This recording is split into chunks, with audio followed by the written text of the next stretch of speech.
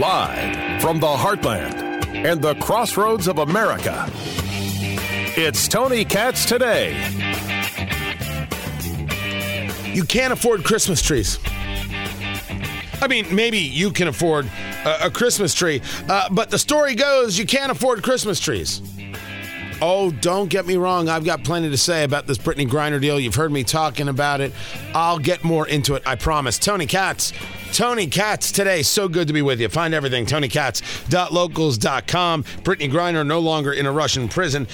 She will be in the U.S. shortly, if not already here. And then, of course, there's going to be a lot of commentary. A lot of commentary in the days and weeks ahead. I promise to get into that. Trading out for Brittany Griner, as was done, someone they refer to as the Merchant of Death, an arms dealer.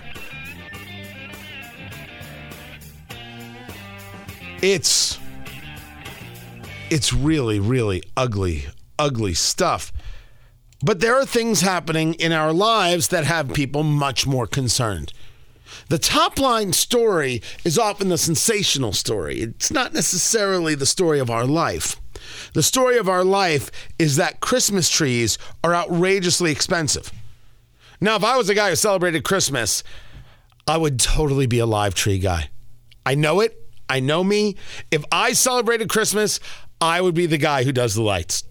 And they would be amazing. Not seen from space. They would just be perfect. Classic. No amount of money left unspent. The kids would not go to college. They would only eat 2 meals a day, but Daddy would have incredible lights. And people would go, my gosh, what a house. And I'd be like, finally, I feel like a man. Wait, hold on.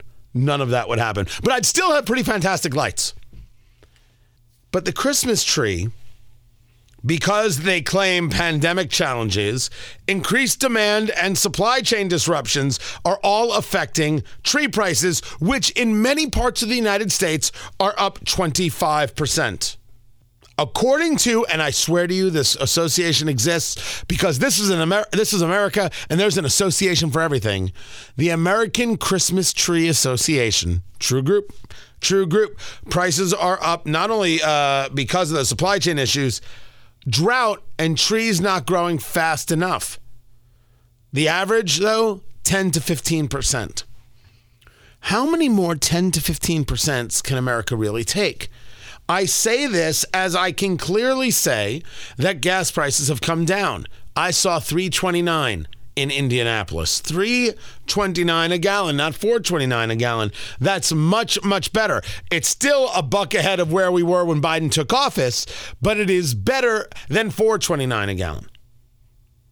And so people look at those gas prices and say, oh, I guess everything's good. At least that's what we're told in the top line story. Once again, a great example. What will you hear? Gas prices are down. Everything's better. The economy's looking strong. Your Christmas tree, your Christmas meal, the gifts, all are up huge. I've shared with you that I'm going to go on vacation. I found it. I'm going on vacation. Not the vacation I wanted. Not the place I wanted in terms of the hotel. Not doing all the things I wanted to do. I have been waiting for, I think, 2 years. I wanted to go. I'm going. Getting away. Not even going to see family, to which the family is not necessarily pleased with Tony. But I wanted to be with my family. I wanted to be left alone. And so I'm doing it. And people are like, that's so selfish. No, it's not. It's your vacation. You are entitled. Yes, you are. If you can afford it, if you've earned it, you're entitled to take the vacation you choose to. You do not have to take the vacation of obligation. That's a better way to say that. That's how I mean it. Because you're not entitled to a vacation. But the only reason we're going is because the amount of searching I did, I found the deal.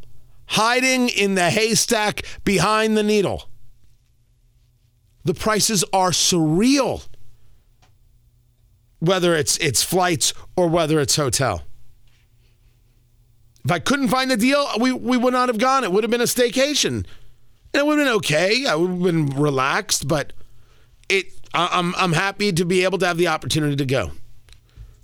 But I know that's rare because a lot of people are like, oh, can't afford it this year because everything else is up. And so this disconnect, as we always talk about, between Wall Street and Midwest Main Street is very true. But the disconnect between the stories that they tell you are important and the things that are important in your life, that's what gets most frustrating. They are not concentrating on the things that are actually happening to you. And I think it's imperative. And I am not a naysayer. I am a guy, the glass is half full and let's go find another glass.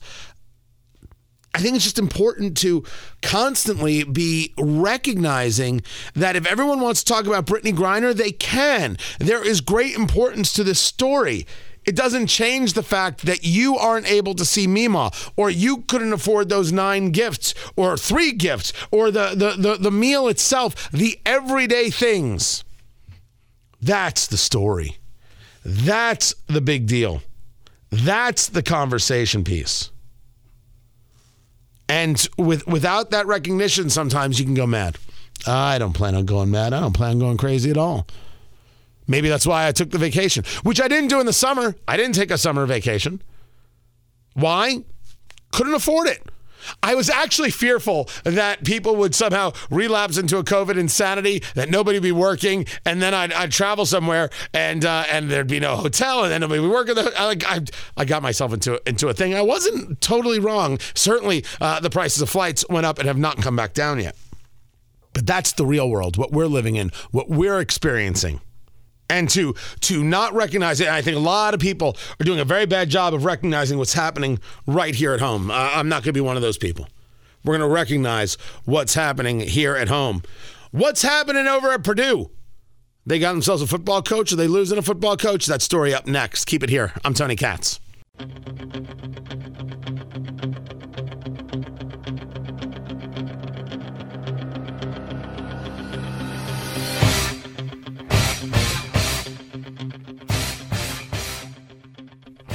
So what is going on with Coach Brom? Is that man going to Louisville?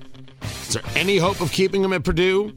Does Purdue even necessarily worry about if they can keep him at Purdue? Because, well, it isn't easy to find a coach. I mean, just look at what happened with the Indianapolis Colts. And, well, wait a second. Why aren't the Colts a spot that Brom could land?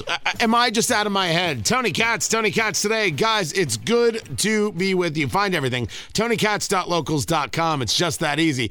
TonyKatz.locals.com. That's how it's done. Spoke to JMV from 93.5, 107.5 The Fan about the situation. And, you know, as a sports day, it got dominated by the knowledge that Brittany Griner was freed from Russia. It was a deal made by the president, Joe Biden, and that deal sends, well, a known Russian arms dealer back to Russia. And there are serious questions about whether this deal makes any sense. You did a 1-for-1 trade. You left a former Marine, I should say former retired Marine, Paul Whelan there. There's still a school teacher that's there. And there were these people cheering this, and I get it. You want to cheer an American coming home. For anything I could say about Brittany Griner, and I could say a great number of things, for anything that I could say, you still want her home. I think that is the proper move. You still want Americans brought back home. To say otherwise, I think is very, very awkward. This is not even me saying that she doesn't get the blame or ridicule for bringing this cannabis pen back into the U.S. And I've heard people say, well, it was medically prescribed. Does it matter? It matters only if it's legal in Russia or not. That's the argument. So people are just desperate to make excuses. And then there were people like Van Jones on CNN saying it's important. This moment is important because you could not let that black icon be treated like garbage. Bringing race into it, Randy Weingarten, who leads the American Federation of Teachers, that union that screwed over all your kids. It's important that we have freed this black gay icon. This is how we view things now? Well, look, we want them to be free, but let's check all the boxes. Let's see if they check all the boxes, and then we can decide whether or not they're worth it. Oh, the white man, he stays. Because that is de facto what they're saying. That's Madness. And it goes to the idea of whether or not we think this deal makes any sense. So that is like the major story of the day. But what's going on with Coach Brohm absolutely is a big story right here in Indiana, and I spoke to JMV about it. We move it back over there, JMV, to the story out of Purdue where Coach Brohm, he's going to be heading to Louisville, but all the reporting that I had seen overnight was about, it's reported that he's about to sign a deal with Louisville. So is he signing the deal with Louisville? Is he going to Louisville? And why specifically Louisville? Tony, he is up and gone because Louisville is his home. And this is kind of the sequel to what was the original a couple of years ago when that job opened up. That was before Scott Satterfield took the job at Louisville. And that is the reason why this job is opened up again, because Satterfield bailed from Louisville to Cincinnati. And the first time around, Jeff Brohm talked about the timing just wasn't right for him to bail and go back home. But you always kind of knew, if you were a Boilermaker fan, that at some point in time this was going to pop back up again. And I get it. We all love and embrace home. For example, if I were someplace else and had the opportunity to come back here, it'd take a lot for me not to come back here because, again, this is home. This is where he went to college. This is where he grew up. His family, Tony, the Brohm family in Louisville is kind of like, on a much lower scale, the Manning clan, if you will. I mean, they're well known for being a very athletic family, but they're well known for being dialed in the Louisville area and with the Louisville Cardinals. So it makes all the sense in the world. And I'm assuming this was something that Mike Bensky, the AD at Purdue, had been aware at some point he was going to have to deal with, because Jeff Brohm, if that opportunity came about again, was going to bail. And that's exactly what he's doing. So the deal's done, it's completed, it's finished, and does that mean he's leaving before the bowl game? Well, it's not officially there's nothing official that has been released, but those are the reports. He met with the team yesterday and told them of his intentions. And no, he will not, once this all gets done, probably sometime today, will not be coaching in the bowl game, the Citrus Bowl. But here's an interesting twist. His brother, Brian Brohm, who is on the staff at Purdue, will be one of less than a handful of offensive assistants of Jeff Brohm that apparently is going to hang around. And Brian Brohm is, again, reportedly going to coach in that bowl game. So how weird is that? There's some more weird news on top of weird news for you this morning right there. So the brother doesn't go with the brother to coach back home. Oh, yeah, the brother still may go. Maybe not. The brother may get an interview for the Purdue head coaching job, which is something I'm assuming you're going to ask about in a second. But, yeah, Brian Brohm may end up getting an interview for the Purdue job. I mean, he may very well end up in Louisville as well following Jeff. But, yeah, as it stands, telling me from Gold and Black Illustrated and others up in West Lafayette that Brian Brohm is going to be that logical choice to coach in the bowl game, of which Jeff Brohm will not. And he will be taking a number of his assistants with him. And here's something else, Tony, we're going to watch how many of these players at Purdue now will thrust themselves into the transfer portal, and if maybe a couple of those end up with Jeff Brohm down in Louisville. We'll see. Talking to JMV from 93.5, 107.5 The Fan. We talk about some of those coaches who could come in and replace Brohm. One of the names on that list I think is pretty fascinating, and that's the name of Jim Leonhard, who is out of Wisconsin. He's been there since 2016, played in the NFL, elevated to interim head coach of the Badgers. He went 4-3. He has a win over Purdue, but he doesn't get the coaching job.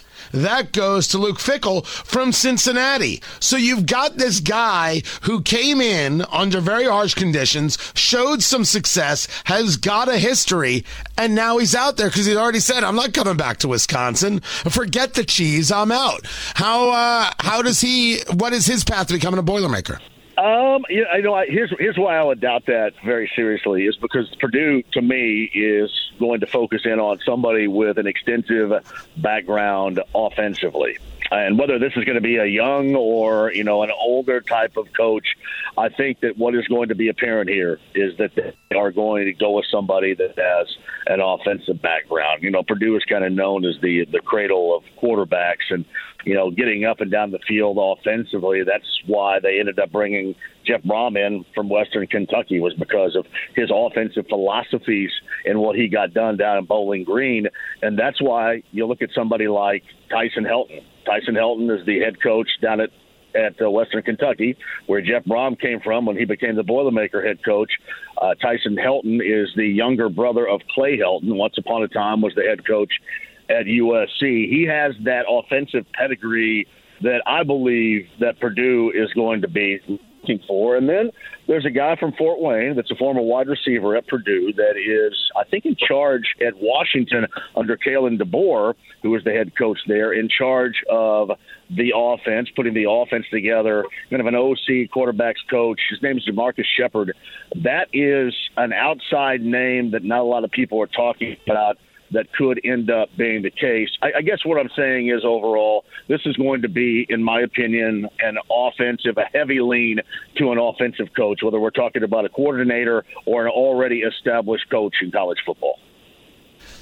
When we go back to discussing Brom and Louisville, I ask myself the question, outsider looking in, if this is a coach that's looking for something else, looking for opportunity, going back home again is one thing, but there's another Indiana football team that could really use a coach right now. Does that not get considered, that the Colts could say, hey, he's looking, let's go talk to him? No. Brom is the reason why Brom's making this move is because that's what he calls home, and that's what he wants to be a part of now. And, hey, Tony, you look at it this way, too, with Purdue.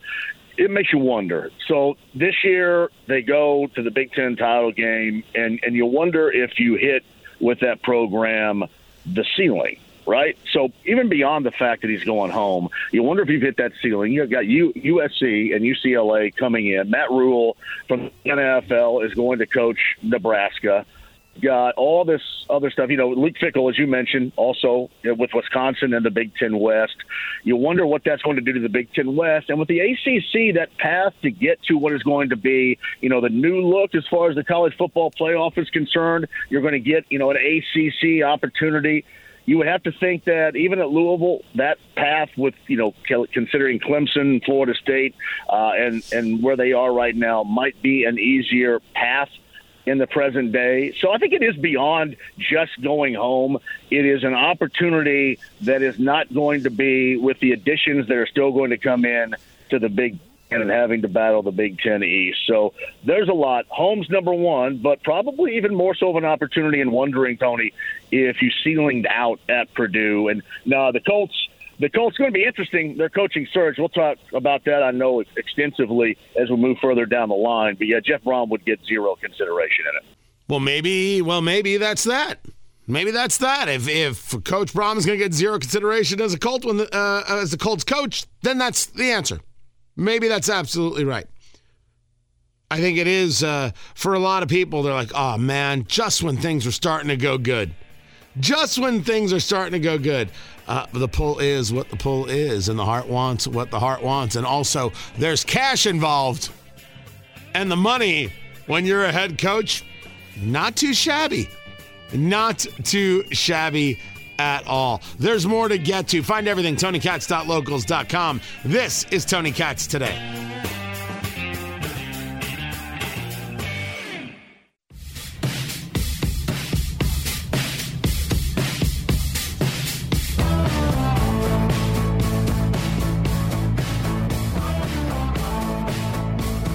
The National Defense Authorization Act is always a bit of controversy.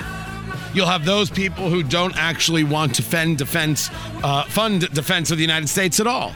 You'll have people who say we spend way too much on the defense of the United States. Of course, the argument on the other side is, have we not noticed exactly how many threats to the United States exist? And how about what we've already done to our military, especially when it comes to the U.S. Navy and the lack of ships? But this year, it seems the biggest conversation is about vaccines. and whether or not the NDAA will put an end to the forced vaccination of those in the military. Tony Katz Today. So good to be with you. Congressman Jim Banks joins us right now, chairman of the Republican Study Committee, represents the 3rd District of Indiana, that is the Fort Wayne area of Indiana. Good to have you here. Before we get into the NDAA, sir, the news breaking this morning of the trade, the prisoner swap, Victor Bout for the star from the WNBA, American Brittany Griner. A lot of conversations about not getting Paul Whelan, a retired Marine, out. There are still other Americans that are being detained. How this deal makes sense, doesn't make sense. Were you briefed on the deal before it went down, before hearing about it, the news breaking this morning, and your take on what it is the Biden administration did? Yeah, of course, we were not briefed in any meaningful way on the trade, Tony. So this was news to most members of Congress, like it has been to the rest of the American people. The most unfortunate part being that we left a Marine, a former service member, behind, and picked someone else, for whatever reasons, instead. So not a great deal for America. Giving over an arms dealer that we're, a dangerous person that we suspect will go back to their dangerous activities in the exchange. So we'll see how this plays out, but I don't have a good feeling about it.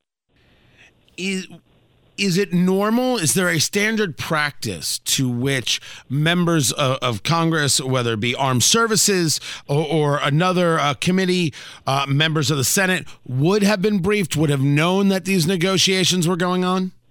Yeah, I can't speak to whether or not Speaker Pelosi was briefed on it or Chuck Schumer, the leader of the Senate. I have no idea. If they were briefed on it, they haven't told us. I don't expect Nancy Pelosi going to call me and tell me that she was briefed on it, but she didn't make that publicly known at this point. So if there was any consultation, I'm not aware of it. The American people, though, are going to judge whether or not it was a good deal. And so far, the outcry over the people that we left behind is. I think the public is well aware that this perhaps wasn't the best deal for our country. I think one of the conversations that comes forward is what are the ramifications of something like this? When you talk about somebody like Victor Bout, who they refer to as the merchant of death, this arms dealer, it isn't that Brittany Griner was unworthy of coming back to the United States. For whatever people want to say about her politically, you still have an American being detained. You can't have faith in the Russians. I certainly don't. Even though she was wrong to try and bring back the cannabis pen, no matter it was medically prescribed or not, this is Russia deciding to try and engage a pressure point against the United States. The question is to the idea of the world stage. And how does this play out in the eyes of the world? We've talked before, sir, about the weakness of the Afghanistan withdrawal. Is it your concern that this deal sends a message to China and to others about strength in the U.S., or is this really an isolated incident? Yeah, you said it very well. I mean, when I was serving in Afghanistan, Tony, I was there in Kabul when they exchanged detainees from Guantanamo in exchange for the deserter. I even forget his name at this point, but it wasn't a good deal. You said it very well. I mean, the world will judge that this was a weak moment of American leadership and a weak deal, and they will expect weak deals in the future from this president as well. It's what they've come to expect from Joe Biden. He's the weakest commander-in-chief, in my opinion, that we've ever had in the White House, and this type of deal is more evidence of it. Talking to Congressman Jim Banks of the Indiana 3rd District. And we move now to the NDA, the National Defense Authorization Act. And we take a look at some of the things that are in here, that the defense budget is going to be 8% larger in 23 than it was in 22. We're talking about $858 billion is what we're looking at. Active duty personnel getting a 4.6% raise, which would be the highest pay hike in 20 years. But it also shows that Ukraine is going to receive $800 million in additional military assistance. What's the overall take on the NDAA, and do we expect it to pass? And what immediate effects do we get from it? Yeah, the NDAA will pass here in about 45 minutes on the House floor, and it includes a lot of really important aspects. Everything related to the military is passed in this annual defense authorization bill. So, and including very specific provisions that are important to the Air Guard base in Fort Wayne, transitioning the A-10s to F-16s, and other matters that are important to our state.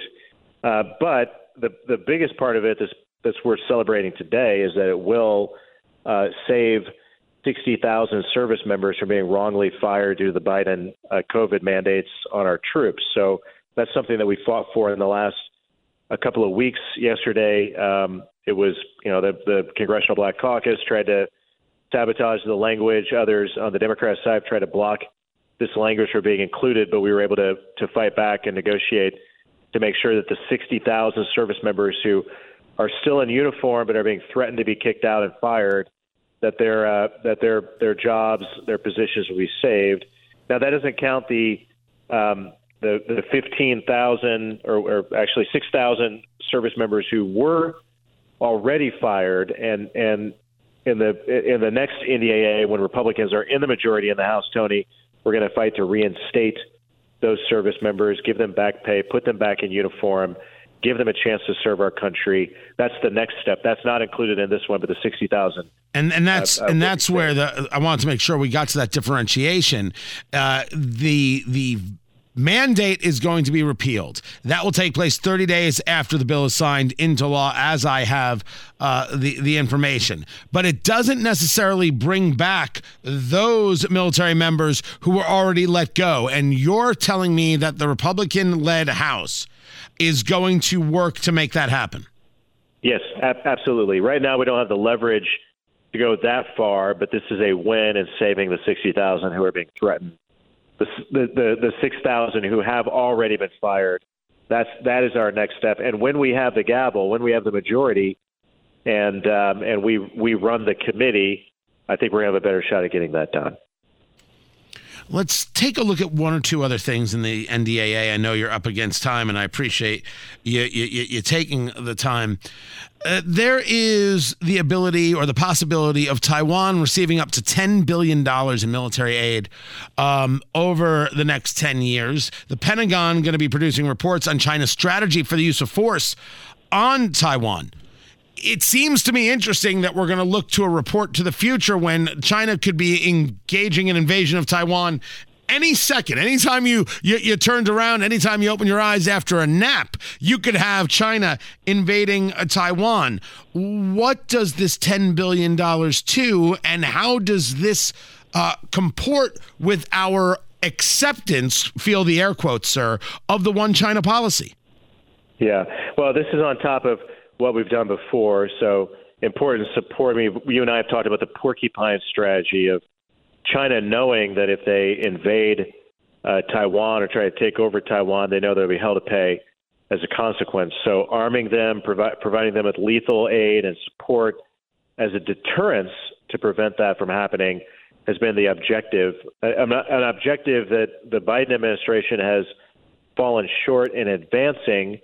The Trump administration had a more articulated strategy to do this. So, again, this is where the annual defense bill that we spend all year working on is going to pass and go to the president tonight or tomorrow. It will provide more support and aid to do that. But this is where Congress has to provide that type of oversight of the administration, provide that type of accountability of the administration to push for these initiatives because they're important that we do. If we don't provide that type of accountability and oversight, then we'll continue to see the weak posture that the Biden administration has projected over the last couple of years. Before I let you go, one other thing about the NDAA, which is about our Navy and the building of ships. You take a look, and the Navy gets $32 billion for new ships, 3 Arleigh Burke class destroyers, and these are guided missile destroyers. They're built around the Aegis Combat System. They've got the massive capability, and the other being Virginia-class submarines. These are nuclear-powered attack submarines that have been with the U.S. Navy since 2004. I'm glad to see the actual building of ships again. The problem is that we need to be a Navy of over 300 ships if we're going to be truly effective, and yet we're not really there. Is this a finger in the dam, or is this actual movement to get back up to a place where our Navy is formidable?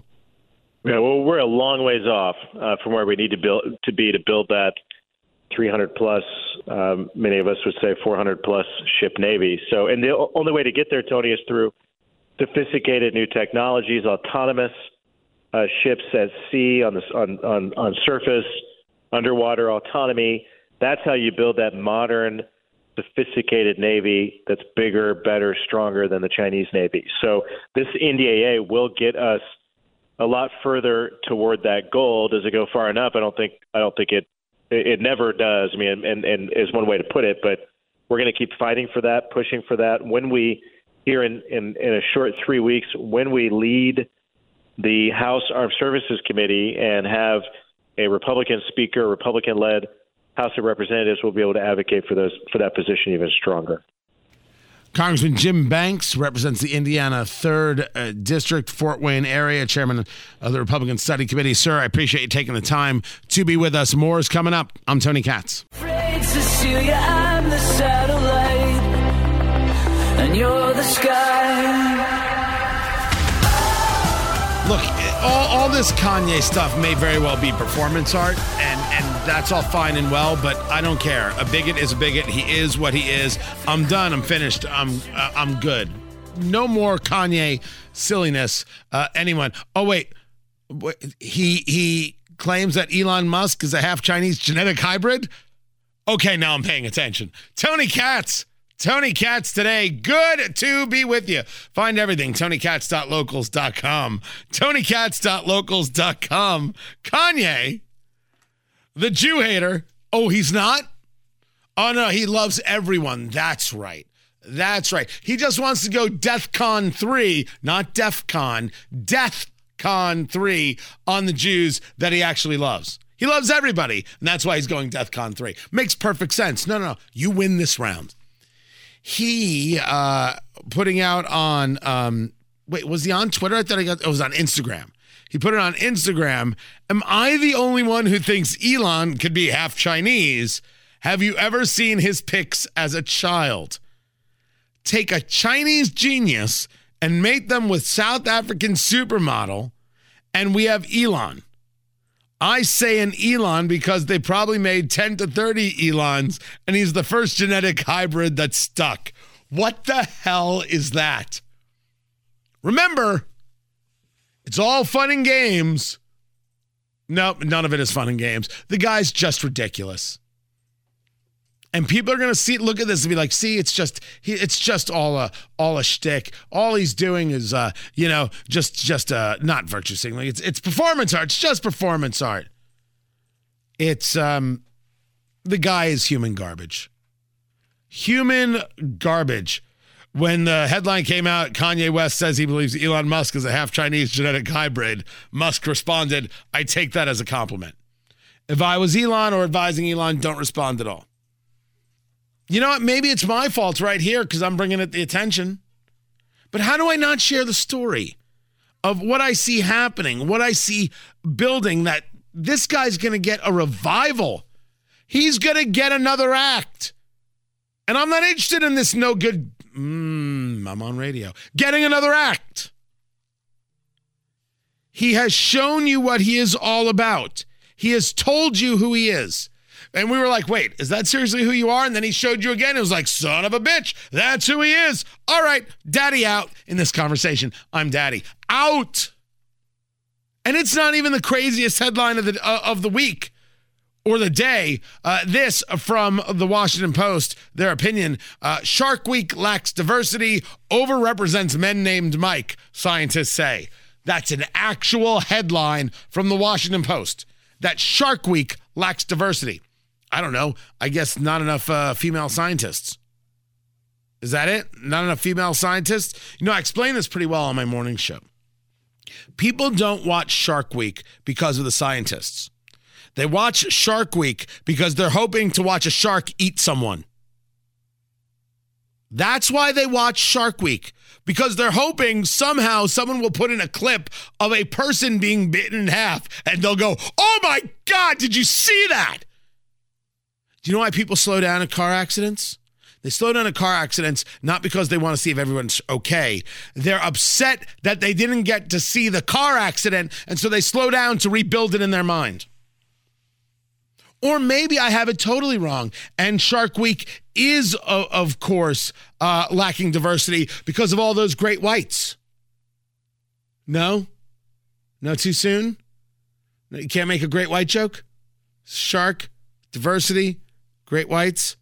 I'm here all week, people.